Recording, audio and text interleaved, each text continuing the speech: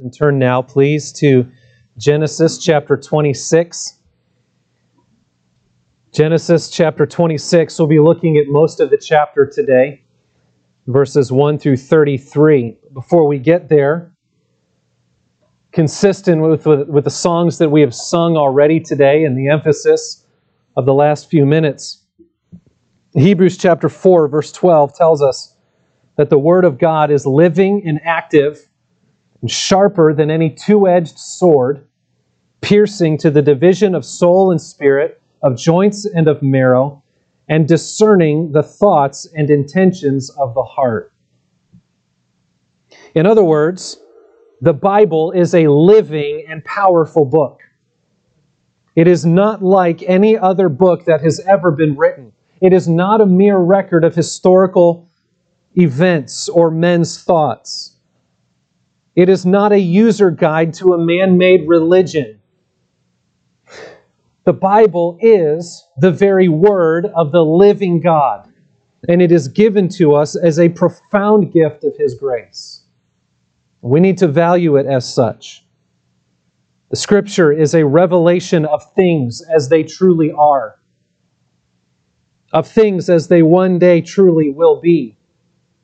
The Bible gives us God's mind on the world. The Bible gives us God's mind on each one of us.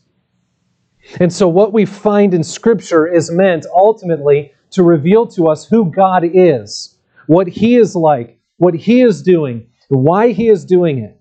And then from that foundation, what we find in Scripture is meant to reveal to us who we are. Who we are in relationship to Him, and what is wrong with the world that we live in today, and what is to be done about what is wrong in the world, and what God's ultimate intentions are for it all. And so, in a nutshell, what we find in all of Scripture is meant to bring us to God and to teach us how to live in fellowship with Him according to His purpose, for His glory and our good. That has been our approach in our study of the book of Genesis. We always have to be careful with Old Testament books and Old Testament narratives, not to just assume that we are the direct recipients of it, though we are the recipients of it. We need to understand what are these passages doing, not just to teach us how to do good things, but to teach us about the God who is behind it all. And as we studied the life of Abraham, in chapters 12 through 25, we learned about who God is. We saw what He is like. We observed how He works in the lives of His people.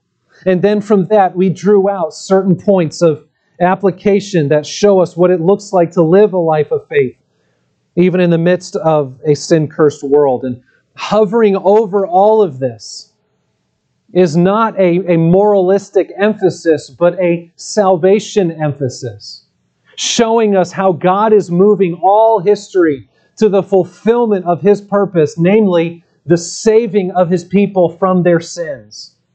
And so here, even in the book of Genesis, the very first book of the Bible, we encounter this story of how God is moving all things forward to the Messiah. And that's what's wrapped up in the promises that He made to Abraham. And so God's salvation plan is progressing on through the Old Testament, leading the way for the coming of Christ in the New Testament and the culminating work of redemption. And all of this we learn about to some degree from the life of Abraham. But now we're past the life of Abraham.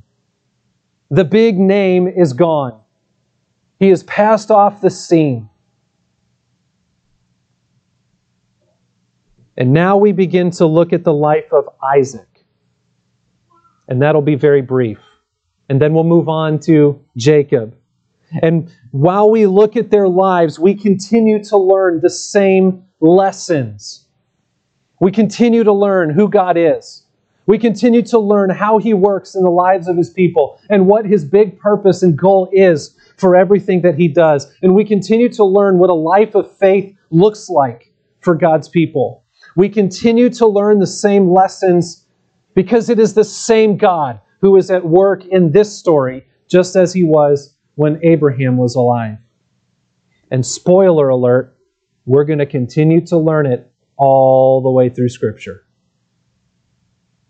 And yet we don't get bored. At least I don't.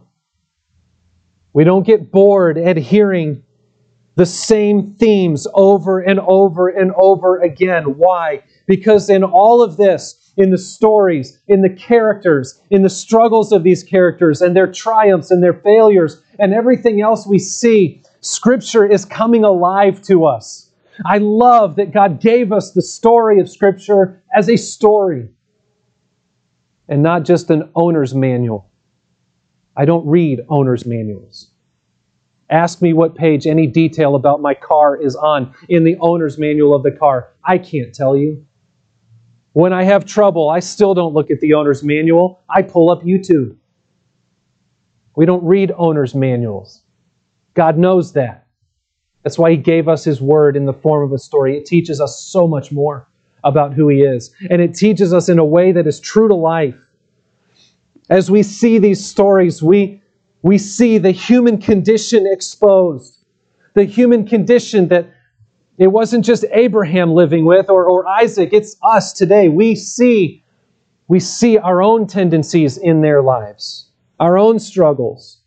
And in it all, Scripture points our attention to a God whose greatness is inexhaustible, who comforts our hearts with careful instruction and teaches us what it means to walk with Him by faith. We need these passages because they speak to us today. They reveal our greatest needs, and they teach us how to live. What a gift these passages are from God by His grace. So the chapter before us today is Genesis chapter 26. It is an account of several moments in Isaac's life that show us how God is at work to bless His people, even in the midst of the temptations and trials that they face. And I hope that we'll see that as we work through this passage this morning. Let's look at the text. If you'll follow along as I read, starting in verse 1. Now there was a famine in the land, besides the former famine that was in the days of Abraham. And Isaac went to Gerar, to Abimelech, king of the Philistines. And the Lord appeared to him and said, "Do not go down to Egypt. Dwell in the land of which I shall tell you. Sojourn in this land, and I will be with you and will bless you. For to you and to your offspring I will give all these lands, and I will establish the oath that I swore to Abraham, your father. I will multiply your offspring as the stars of heaven, and will give to your offspring all these lands. And in your offspring all the nations of the earth shall be blessed. Because Abraham obeyed my voice and kept my charge, my commandments, my statutes, and my laws." So Isaac settled in Gerar. When the men of the place asked him about his wife, he said, "She is my sister." For he feared to say, "my wife," thinking lest the men of the place should kill me because of Rebekah, because she was attractive in appearance. When he had been there a long time, Abimelech, king of the Philistines, looked out of a window and saw Isaac laughing with Rebekah, his wife. So Abimelech called Isaac and said, "Behold, she is your wife.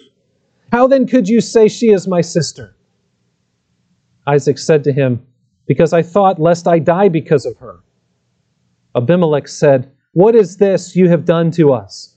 One of the people might easily have lain with your wife, and you would have brought guilt upon us." So Abimelech warned all the people, saying, "Whoever touches this man or his wife shall surely be put to death." And Isaac sowed in that land and reaped in the same year 100-fold. The Lord blessed him, and the man became rich and gained more and more until he became very wealthy. He had possessions of flocks and herds and many servants, so that the Philistines envied him. Now the Philistines had stopped and filled with earth all the wells that his father's servants had dug in the days of Abraham his father. And Abimelech said to Isaac, "Go away from us, for you are much mightier than we." So Isaac departed from there and encamped in the valley of Gerar and settled there. And Isaac dug again the wells of water that had been dug in the days of Abraham his father, which the Philistines had stopped after the death of Abraham. And he gave them the names that his father had given them.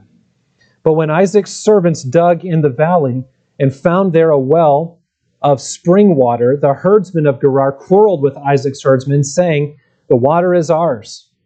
So he called the name of the well Esek, because they contended with him. Then they dug another well, and they quarreled over that also. So he called its name Sitnah. And he moved from there and dug another well, and they did not quarrel over it. So he called its name Rehoboth, saying, "For now the Lord has made room for us, and we shall be fruitful in the land." From there he went up to Beersheba, and the Lord appeared to him the same night and said, "I am the God of Abraham your father.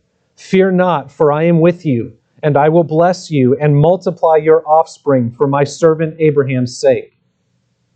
So he built an altar there and called upon the name of the Lord and pitched his tent there. And there Isaac's servants dug a well. When Abimelech went to him from Gerar with Ahuzath and his advisor and Phicol, the commander of his army, Isaac said to them, "Why have you come to me, seeing that you hate me and have sent me away from you?" They said, "We see plainly that the Lord has been with you." So we said, "Let there be a sworn pact between us, between you and us, and let us make a covenant with you, that you will do us no harm, just as we have not touched you and have done to you nothing but good and have sent you away in peace. You are now the blessed of the Lord." So he made them a feast, and they ate and drank. In the morning they rose early and exchanged oaths, and Isaac sent them on their way, and they departed from him in peace. That same day Isaac's servants came and told him about the well that they had dug, and said to him, "We have found water." He called it Sheba. Therefore the name of the city is Beersheba to this day.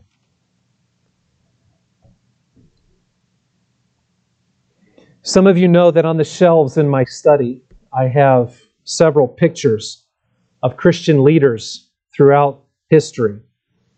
Pictures of men whose influence has had a particular impact on me, whose ministries have a particular significance for me. These are men who I would count as spiritual heroes for me. And all but two of them are dead. But that's not a bad thing. Having dead heroes is a good thing.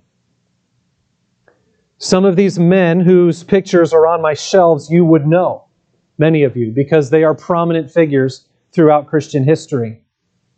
But some of these men you won't know, because their names are not written in the history books, at least not in very many of them. These are relatively unknown men who served in a relatively unknown place. And they serve as a reminder to me and I think to many others that God does not just use for His purposes the ones that the world calls great. In fact, I'm convinced that God doesn't really think in terms of human greatness at all. Scripture makes clear that God uses what is lowly and weak and even foolish in the eyes of the world to accomplish His great purposes. That doesn't mean that there aren't Christian leaders who the world might call great, but that their greatness is not really a contingency. It's not really the piece that God is looking for in the accomplishment of His purposes. God calls us not to be great, but to be faithful. And I mention this because we have moved now from the life of the great patriarch Abraham now to a quick look at his son Isaac. And we will quickly transition from Isaac to Jacob. There are some 12 chapters of Holy Scripture given to the life of Abraham. And depending on how you look at it, there's anywhere from 10 to 12 chapters of Holy Scripture devoted to the life of Jacob, where he is considered the main character. And in comparison to that, Genesis 26 is the only chapter of Holy Scripture where we can say Isaac is the main character. We might be able to claim chapter 27, but even there, he's already being overshadowed by Jacob. So this is it, chapter 26. And in this light, Isaac is a fairly minor character in the story of God carrying on His sovereign purposes, and yet he is an essential character to the story. And that's my point. That the blessing and the promise of God carries on regardless of the significance of the human figure involved. That the promise and the blessing of God is meant not just for the ones that humanity deems great, but for all of His people. And what we learn about God and about God's people, demonstrated throughout these chapters, has important ramifications and important implications, not just for the great, but for the rest of us too. As we also strive to live by faith in the same God who has the same purpose and the same plans, even for us. Now, there is a lot in this chapter that ought to sound familiar to us. It should sound very close to reading an account of Abraham's life. Did you notice it? I think that was on purpose. In fact, it's too obvious not to have been on purpose. There's so many things in the way that God speaks to Isaac and the things that happened and the movement and all that's going on in this chapter that sound just like Abraham's life. And I think that's the reason it's given to us in this way. That this text is meant to highlight Isaac as the next one in line for God to carry on His purposes that He began in Abraham. The death of Abraham did not in one way stop God's plan. And yet, even as much of it is familiar, there are still several important lessons that stand out. Lessons that in some way or another we have learned before, but lessons that we must still come back to and strive to remember often. So I want us simply to look at the events of this chapter. And I want us to make several observations about the reality of human life in this world and what God has to do with it all. I want us to begin by looking at a couple uncomfortable realities. And then I want us to turn our attention to a couple significant encouragements. We're going to move around in this chapter quite a bit. I think you'll see why as we put these important truths together about God that will turn our eyes to Him. So first of all, the first thing I want us to notice about life in this world, about human life in this world, I want us to see that just like Isaac and just like Abraham and Jacob and everyone else, that God's people suffer trials. This is a fundamental point about human life that we need to grasp and acknowledge, that God's people suffer trials. We see this in several ways throughout the chapter. My goal is simply to highlight them. For one thing, we see a particular trial in Isaac's life in his constant movement and resettling throughout this chapter. Did you notice that? He's constantly moving. Right? The famine hits. He's on his way down to Egypt. We see that in verse 1. We see in verses 17 and 18 where Isaac departed from there and he went and encamped in the valley of Gerar. So verse 21 and 22, he moved again, and he keeps moving until he finds a place where he can settle without fighting with the Philistines. And then again in verse 23, he moves again to Beersheba. It's just one more reminder to us that Isaac is not fully at home in the land. We've learned the significance throughout Abraham's life of that, even for us today. That God's people need to realize that we are strangers and exiles in the earth, that we are seeking a homeland, that we are desiring a better country that is a heavenly one, that God's people are pilgrims in this world. And there is a blessing of a heavenly country that is to come. But while that is a heavenly blessing, it is still a present trial, isn't it? That this earth is not our ultimate home. This world as we know it is not the way it will always be. And so we are and we must live as pilgrims in this land. But the other trial that we see is famine, or we could call it more generally natural suffering. In verse 1, we read of a famine that comes into the land. This has to do with the negative effects of life in a broken world. Isaac, as a follower of God, Isaac, as the covenant son, was not exempt from the natural suffering of human life in this world. Sometimes we act as if our natural sufferings are somehow a surprise to us, as if, God, I laid everything on the line for you. How could you let me suffer? But we need to understand that this is a common trial for all who are people, simply by reason of the fact that we are people living in a fallen world. We must not expect a free pass on suffering in this world. And James puts it this way in James 1, verse 2, "Count it all joy, my brothers, when you meet trials of various kinds." These things will happen. We ought not to be shaken by them. The blessing for Christians is not in some hope that trials don't come. The blessing is in what God does through them and with them. And there is a unique blessing and hope in it all for God's people. So, the sojourn mentality, the pilgrim mindset, the famine and natural suffering. But there's another kind of trial that we see in this chapter, one that God's people often suffer, and it is this mistreatment or hostility from others or conflict of some sort. In verses 14 through 16, we see that the Philistines envied Isaac. Why? Because he was prosperous. Because he was a foreigner in the land who was devoted to Jehovah, and he was prosperous. And so in response to their envy, they stopped and filled with earth all the wells that his father's servants had dug.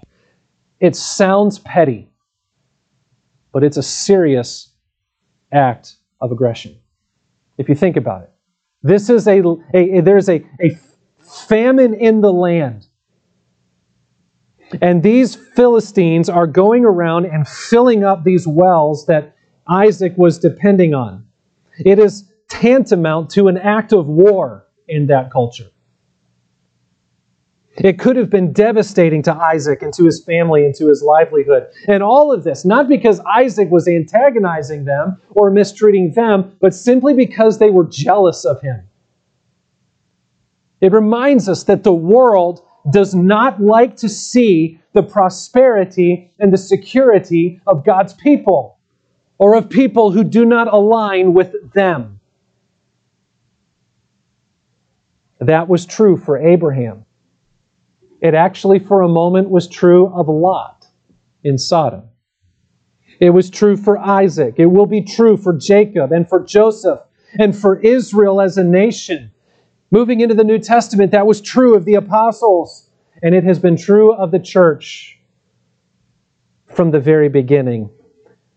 And it is true even of believers today. And so Peter says, do not be surprised at the fiery trial when it comes upon you to test you, as though something strange were happening to you. It's not strange, it's to be expected.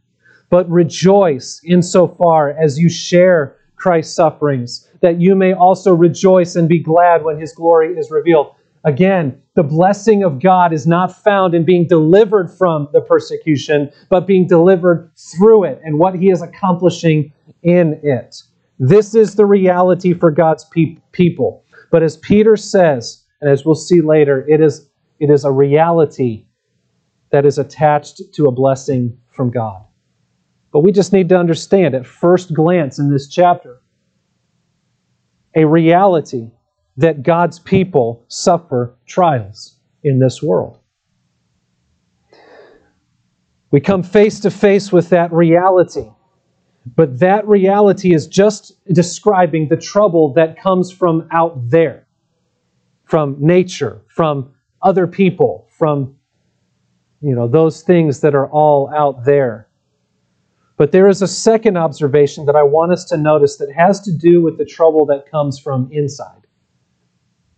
Not just outside, but from inside. Not only do God's people suffer trials, but secondly, God's people face temptations. God's people face temptations. And I see this in at least 3 ways throughout this chapter. In some of these ways, Isaac was victorious over temptation, but not always. The first glimpse of this temptation that we get is in verses 1 and 2, and Isaac's natural default to autonomy and self-reliance in his response to this famine. Now, you may not see that right away just at first glance by looking at this, but when you hearken back to Abraham and the same situation that happened with Abraham back in chapter 12, you can see that there's this natural tendency that when a natural disaster hits, we take natural matters into our own hands and try to come up with a natural solution. That's what Isaac does. In response to the famine, in verse 1, we read that Isaac went to Gerar to Abimelech, the king of the Philistines. So he's traveling out, but he's on his way out of the promised land. The implication is he's on his way to Egypt, because in verse 2, God tells him, don't go to Egypt. It sounds a lot like what Abraham did in chapter 12, verses 10 through 20. He did the exact same thing. He left for Egypt, and that's where he got into trouble. Now, I'm not accusing Isaac of falling into sin because he took this trip. I'm not even saying it was a bad idea. But what I'm saying is God stopped him from doing it. There was a natural inclination that Isaac had that could have led him into grave trouble. And God had to stop him from that.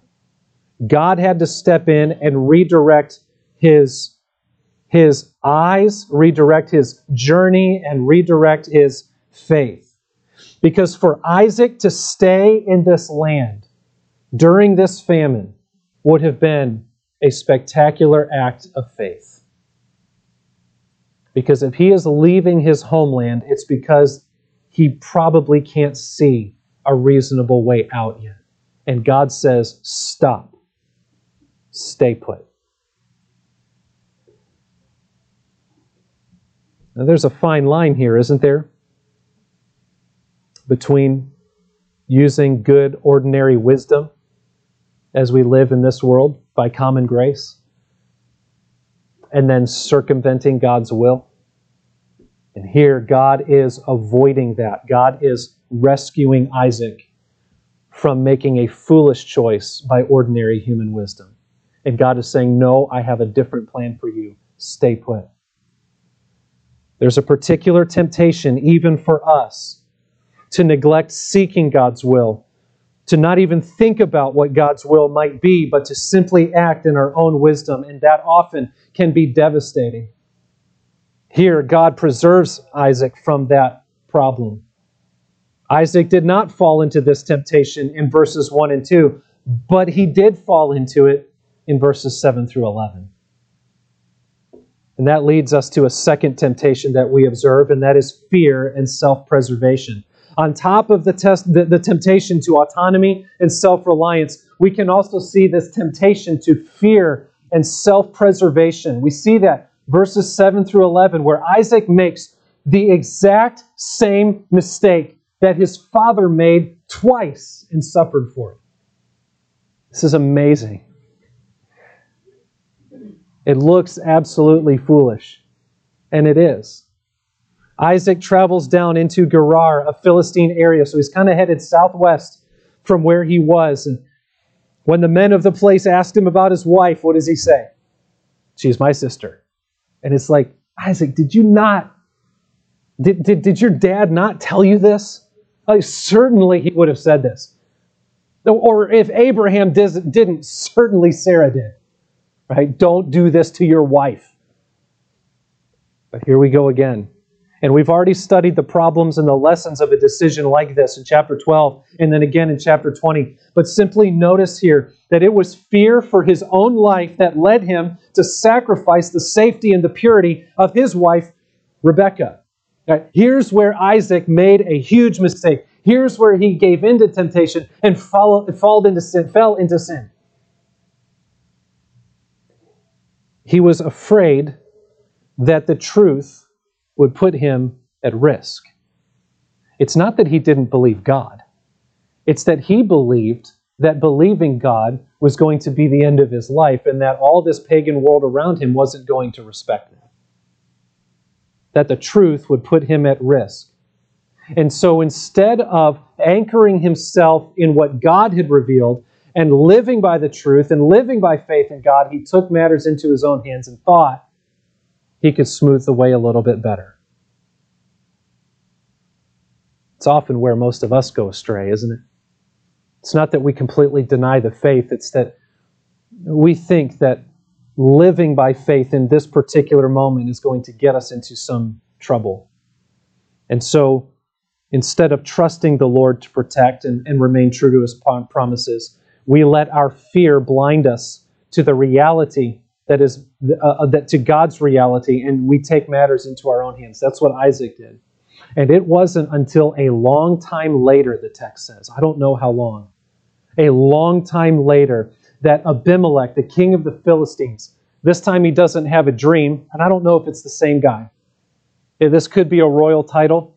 If this is the same Abimelech that Abraham was working with, then he's got to be at least 150 years old, which is possible, but maybe it was a different guy. But either way, instead of having a dream like it was before, this time he just happens by providence to look out the window and he sees Isaac flirting with Rebekah. That's the idea behind laughing. He was playing around with her in a way that only a husband does with his wife. And Abimelech sees that, and so now he knows. And now the sin, the lie has been exposed. But my point here is this. Notice that the tendency, even for God's people, when the heat of life is turned up, to let fear and self-preservation lead us away from trusting in God and leading us into autonomy and self-reliance. Isaac triumphed over that temptation in verses 2 through 6, but then he fell into it in verses 7 through 10, which reminds us that yesterday's victory does not guarantee today's victory. That vigilance against these temptations is a daily, constant battle. Temptation is always lurking right around the corner. Now, I want us to notice one more temptation that we can pull out of this passage here, and that is the temptation to act in vengeance and retaliation. Again, Isaac didn't do that here, but don't you think it was a temptation? When these Philistines start filling in the wells, and then there's this back and forth confrontation with them in verses 17 through 22, stopping up the wells, causing all this trouble here. Abraham, his father, had the means to do this, and I'm pretty sure at this point Isaac did too. That if he wanted to go to war with these people, he could have. But what did he do? He kept moving around. He didn't act in a spirit of vengeance. God's people face temptations just as surely as they suffer trials in this present world. And so it is for all of us. And we need to recognize the reality of trials and temptations that confront us as a natural part of living in this world. Christian, what sets you apart from the rest of the world is not points 1 and 2. It is not this idea that they face trials and you don't, or they face temptations and you don't. No, that is common to all men. What sets you apart from the rest of the world is point 3, which is this: God's people receive blessing. God's people receive blessing. And here is where the character of God and the purpose of God and the working of God in the lives of His people, this is where that takes center stage and shines brightly against the backdrop, the dark backdrop of our trials and temptations. Here is where the substance of the text really starts to come out. In spite of the reality of trials in this world and the pressure of temptations, God blesses His people in the ways that are most important.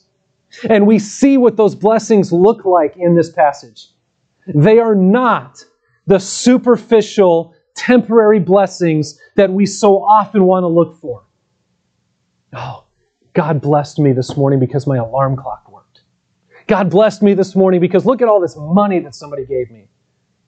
There's something much deeper and richer about God's blessing than that.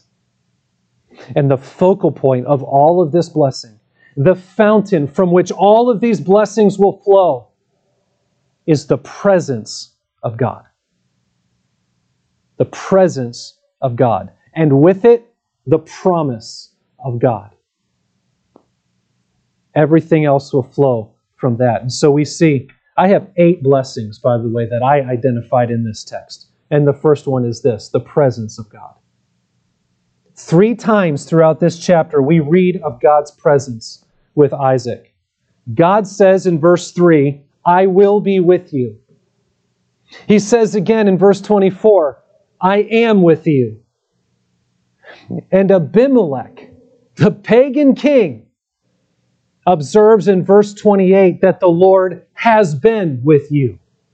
I will be, I am, and He has been. I think that's a pretty good summary of the greatest of blessings that God bestows on His people. His constant, permanent presence. Past, present, future. God was with His people. He was with Abraham. He was with Isaac. He was with Jacob. He was with Joseph. He was with Moses and Joshua. He was with the judges. He was with Ruth. He was with Samuel, and He was with David. He was with Solomon, and He was with all the people of Israel, even in the exile as they were out of the land. He was with the prophets. He was with the apostles, and He has been with the church from the very beginning. And all of His people, in every age, in every way, at every place, at every moment, God blesses His people with His presence. And if that's the only blessing we ever hear about, Christian, it's all you need. It's all you need. God's people are not promised easy lives, but we are promised God's constant, abiding, comforting, strengthening, and upholding presence. And that's what we're seeing played out throughout this chapter. So that we can say with David, even though I walk through the valley of the shadow of death, I will fear no evil. Why? Because it's not that bad. No, because you are with me. And as the writer to the Hebrews proclaims, He has said, I will never leave you nor forsake you. Meditate on that. Not one moment where He has left you or forsaken you. So that we can confidently say, the Lord is my helper. I will not fear. What can man do to me? God is with His people. And not only is God with His people, but God blesses His people with His promise. In verses 3 through 5, and then again in verses 23 and 24, God pointedly reaffirms His covenant. The covenant He made with Abraham, He is now applying to Isaac. And He will soon apply to Jacob, and He will carry that promise on, and He will develop it all the way through Scripture. And He assures them that the promise still stands, and it will be fulfilled, just as surely as it is the God of heaven who made the promise. I am with you, God says, and I will bless you, and I will multiply you, and I will give you the land on which you stand. Famines are no threat to God's promises. Natural suffering and trials are no threat to God's promises. COVID is no threat to God's promises. It's not even a threat to your daily life for most of you anymore. But whatever's coming next isn't a threat to God's promises. The hostility and rejection of men are no threat to God's promise. Your weaknesses, your sin is no threat to God's promises and plans. Every promise he has made is as good as done, because it is the Almighty God of heaven and earth who has made the promise, and he cannot lie. And this isn't just a promise to Isaac, this is a promise to all who belong to God in Christ Jesus. You know why? Because the promises that God has made to Abraham, Isaac, and Jacob, and through Israel, are promises that apply to all the world because they are centered on the Lord Jesus Christ. When he says, I will bless all the nations through your descendants, it's not referring to economic prosperity. It's referring to the fact that all of this is leading to the family line of the Lord Jesus Christ, who will be born into this world, who is God, who will dwell among us, who will give his life on the cross, so that all who look to him in faith will be saved, reconciled to God. That's the blessing that we receive in Abraham, Isaac, and Jacob.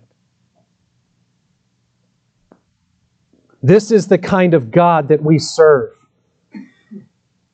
And we are connected to these promises through the Lord Jesus Christ.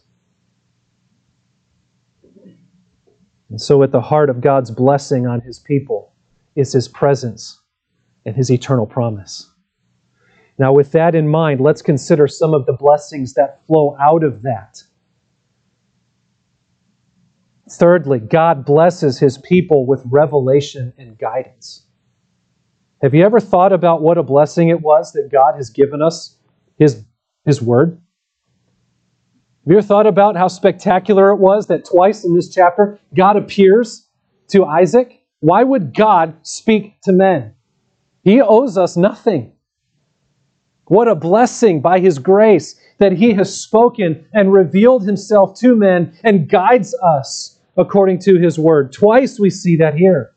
Here's another implicit statement about the authority and the sufficiency of God's revealed word to guide his people into life and faith and godliness. Every aspect of wisdom in this world was telling Isaac, go to Egypt. And God says, stay put. And that's all he needed. What a blessing it is that God has revealed himself and his purposes to us in his word. Friends, are you making use of that blessing? Can you fathom God appearing to Isaac and Isaac just going on about his business? You can't, can you?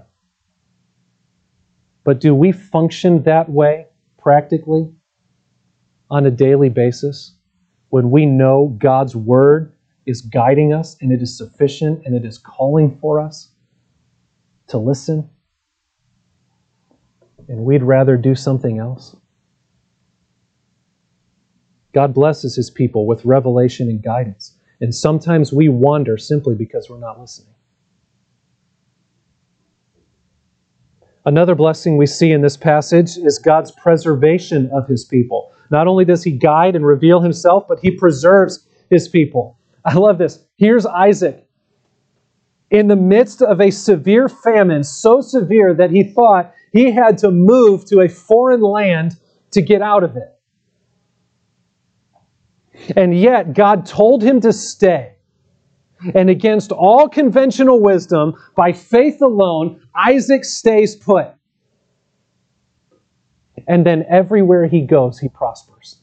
Have you noticed how many times he finds water? In a famine?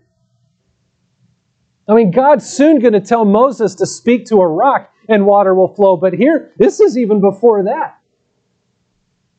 Verses 11 through 14, the Lord blessed him. He became rich and very wealthy. This isn't a promise of health, wealth, and prosperity to all believers. Don't get me wrong. But this is a promise that those who believe in God will be preserved in this world, even in the midst of the worst circumstances, and that God will prosper his people according to his purpose for them. That's what God says to his people in Isaiah 41:10 when he says, "Fear not, for I am with you. Be not dismayed, for I am your God. I will strengthen you. I will help you. I will uphold you with my righteous right hand." This is a God who preserves his people. And closely related to that, we also see God's provision for his people. He provides for them. In verses 18 through 22, and then verses 32 and 33, again, everywhere he goes, he seems to find water. God's call to Isaac was not for him to provide for himself, but simply to follow him by faith and let God do the providing. Because God is the only one who can bring water out of impossible places. And he delights to do so. You know, this makes me think of Jesus' words in Matthew chapter 6, in the Sermon on the Mount, when he says, "Therefore do not be anxious, saying, what shall we eat, or what shall we drink, or what shall we wear?" That's, by the way, is not calling us to be inactive and careless about our lives, but just not to be anxious, not to be, pulling our hair out trying to figure out, oh no, oh no, oh no. Christians so often live with this oh no mentality, right? It's going to happen again in November. Somebody we don't like is going to get elected into power, and Christians are going to say, oh no, oh no. And then we're going to get a new president one way or the other, and we're going to say, oh no, oh no. And then a new law is going to be passed, and we're going to say, oh no, oh no. And then some tragedy is going to hit, and we're going to say, oh no, oh no. I'm already hearing it all the time. Well, there's a time coming we're not going to be able to get our food. Guess what, Christians? Don't be anxious about it. That's not me saying that. That's your Lord saying that. Why? Because your Heavenly Father knows that you need these things. And His call for you is to seek first His kingdom and His righteousness, and to take the next right step. And to trust that all the things that you need will be added to you. God provides for His people. Do you believe that? Does your daily behavior reveal that you believe that God provides for you? Another thing that we see here is forgiveness. He forgives His people. He blesses His people with forgiveness. And that's implied from the chapter. Isaac is confronted for his lie about his wife. But everything about the chapter teaches us and indicates that Isaac got the point and was restored. That he did sort of receive this forgiveness, that he was repentant about that. It's a blessing that God forgives and restores His people when we sin. Just as He says in 1 John 1:9 that when we confess our sins, He is faithful and He is just to forgive us. Is there a sin that you're harboring in your heart today that you won't take to the Lord because you feel like you've done it too many times now to be forgiven? Or because you think it's too bad that God won't forgive you? You don't say it in those terms, but your hesitation to go to the Lord reveals that's what you think. Friends, take it to the Lord. He forgives His people. Another thing that we see here, a seventh blessing, is that God blesses His people with blessing. You say, that's redundant. Yeah, but blessing and favor with the people of this world. Now hang with me for a minute here. In verses 26 through 29, it is Abimelech who testifies of God's greatness, of God's blessings. It is Abimelech who earlier had driven him away, who now reaches out to make a covenant with Isaac on the basis of God's blessing to him. It's Abimelech who says, we've treated you well. Let's make a covenant because you are so blessed by God that we can't hang with you. So let's make a covenant.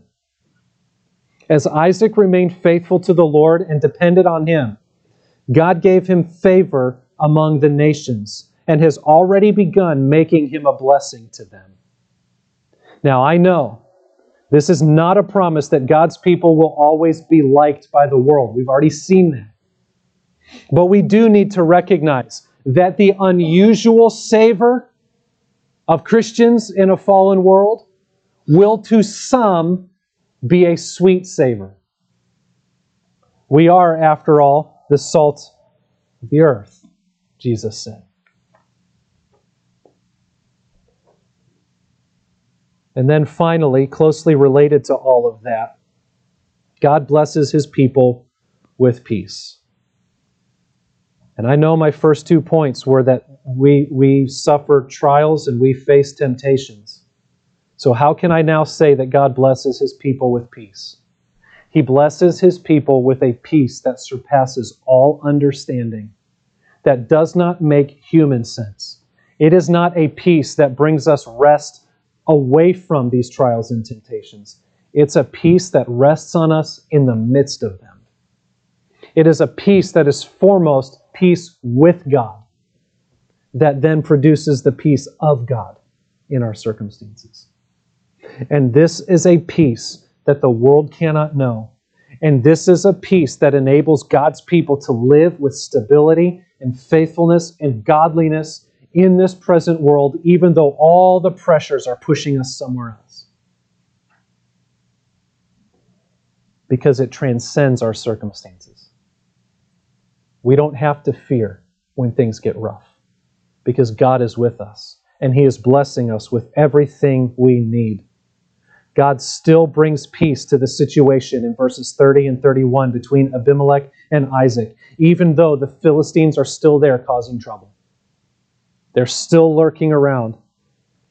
The trouble doesn't necessarily go away, but the peace is there.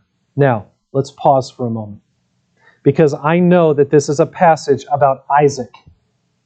And I know this is in a particular context, and I know that the observations I've made from this text are not all direct statements from the text. I know that. I always want to be careful not to read into a text something that wasn't meant to be there, or to make an application that wasn't meant to be made from this text. But each of these observations are general observations about life, about mankind, and about the character of God that is demonstrated in specific scenes.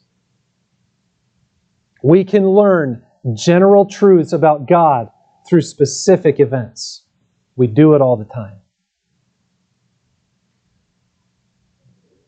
And that's what I think is going on here. That's been my approach to this text. On this basis, I think it is appropriate to take these lessons for ourselves, that in this world it is true that God's people suffer trials.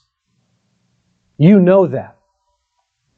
I don't have to convince you from Scripture that God's people suffer trials. My goal is to convince you that is not to be surprising. You are to expect that. And my goal is not to convince you that God's people also face temptations. You know that too. And you know exactly what your temptations are. And you know exactly how you fell this week. And I'll bet you could guess how you're tempted to fall this coming week. My goal is to convince you that that's not new, that that doesn't make you unusual, that that doesn't make you weird or less of a Christian. And my goal is to convince you that you do not have to give in to those temptations. We noted 3 kinds of temptations in this text, and Isaac was victorious over 2 of them. Victory is possible in the lives of God's people. But in it all, what I want you to see most is that in the midst of the trials and in the midst of the temptations that are a hard reality of life, God gives great and precious blessings to His people. That even when He doesn't deliver us from the hardship, His blessing rests upon us in the midst of it. And He upholds us. He is with us. He provides for us. He preserves for us. He guides us through it with His Word. And that brings us to our final observation, which has to do with our response to it all. Our response to the real life blessings that God pours out on us from day to day. What do we do in light of all of this? Well, simply put, God's people look to God. God's people look to God. We suffer trials. We face temptations. We receive God's blessing. And in it all, we look to God. What do I mean by that? That sounds so simple, right? What does it mean? There are a lot of people who talk about God who are not really looking to God.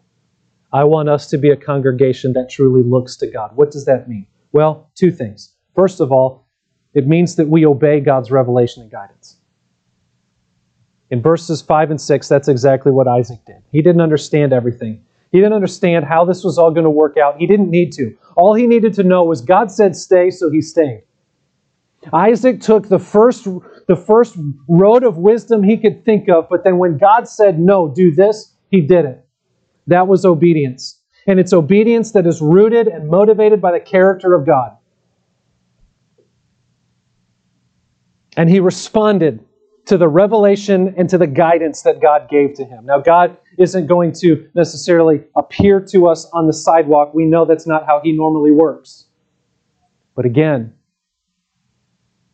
God's word is at our side just about every day. Are you in a position of hearing, and are you in a posture of obeying what God has revealed to you in His Word? And are you striving to follow His guidance for your life?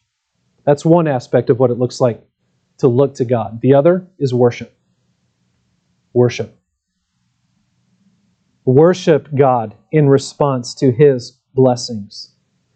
In response to this revelation and promise and the presence and the provision that we see throughout this chapter, in verse 25, Isaac builds an altar and he worships the Lord. The relationship of God's people to God, the relationship of our obedience to God, is not a relationship of grief and harsh servitude. It is a relationship of joyful worship. Why? Because God has called us to obey, because He knows it's good. That's what we're designed for. And He has made it possible so that in the midst of all the pressure, we have His blessing. We have His presence. We have that promise that He will never leave us or forsake us. And therefore, we can obey with a heart of worship and joy because God has been so tremendously good to us. It's simply a question of this. Have you tasted and seen that our Lord is good?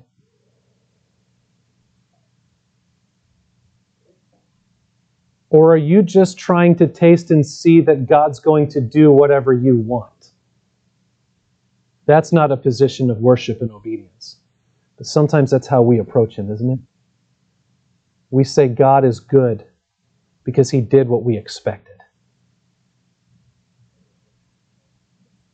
In the course of a day, Job lost everything. And what was his response? The Lord gave. The Lord took away. Blessed be the name of the Lord. That's a posture of obedience. That's a heart of worship that belongs to God's people. When we recognize that though we face trials and temptations in this life, we are the recipients of God's blessing.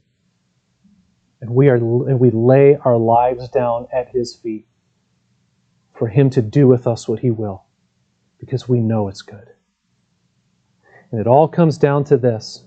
From beginning to end, all of God's promises are ultimately wrapped up, and His blessings are ultimately wrapped up in His Son, the Lord Jesus Christ.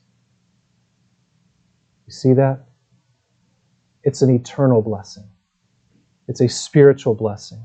It's a heavenly blessing that has initial ramifications in this present life, but ultimate fulfillment in the life to come. And that's where we're looking. That's what gives us peace here. To those who believe on Christ, we are rescued from sin and death, and we receive His promises and His presence and His blessings. So the question is this morning, do you have this relationship with this God through Jesus Christ? And are you living today in the light of your relationship with Him? That makes all the difference. We face trials, we face temptations, but we receive God's blessing, and so we look to Him alone. And that's the call. If you've been raised with Christ, seek the things that are above where Christ is, seated at the right hand of God. Set your mind on things above, not on things that are on the earth. For you have died, and your life is hidden with Christ in God. But when Christ, who is your life, appears, then you also will appear with him in glory. My friends, look up today. Look and live.